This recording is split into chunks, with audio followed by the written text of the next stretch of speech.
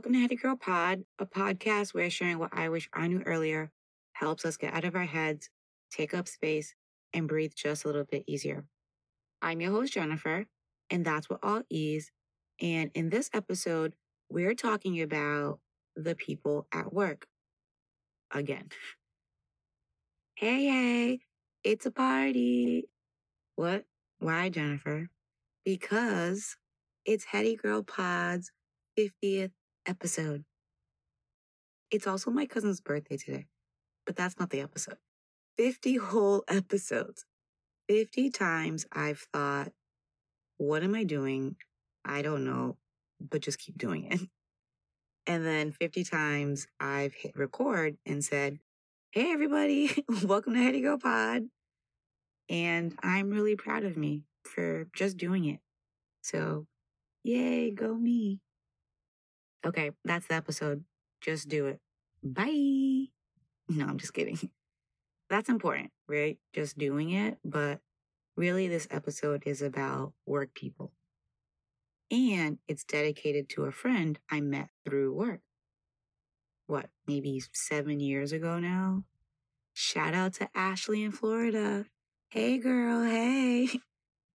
I mean, I was just thinking about episode 50, and when I do this, I sit in my closet talking. I'm literally and figuratively talking to myself.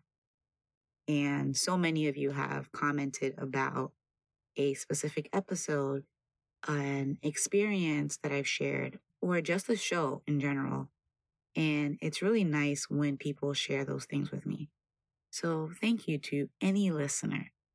Those in the past who stopped listening, those who've been on this storytelling journey of mine, and those who might find this in the future. Ashley is just the person that comes to mind when I think of all of you. So thank you, everybody.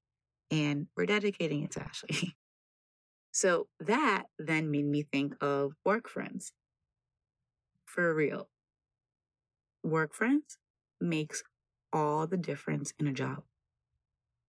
Doesn't mean you have to love the job or stay because of your work friends, but it does make waking up early feel a little better having to go there, right? Like school. You don't want to go, but if you and your friends got things to talk about today, then it's like, all right, let's get there already. Yeah, you can have friends outside of work, but having friends inside of work keeps you sane from 9 to 5 p.m. I mean, that's what makes shows like The Office or Abbott Elementary so relatable. Whether you hate your job or you love it, and maybe it's hard sometimes, having other people on the same journey with you is nice. When I look back on the places I've worked at and all the people I've worked with, other than the long lunches, I've gone to concerts with work friends. I've gone to their weddings, birthday dinners, and baby showers of work friends. I've gone to the same church as work friends. Twice that happened, actually. And I've even made out with a work friend because not all work friends are created equal and they haven't all been female. I think it's the sitting next to each other element. Right? The inside jokes, the patterns and routines you create together, the major life experiences you might talk about.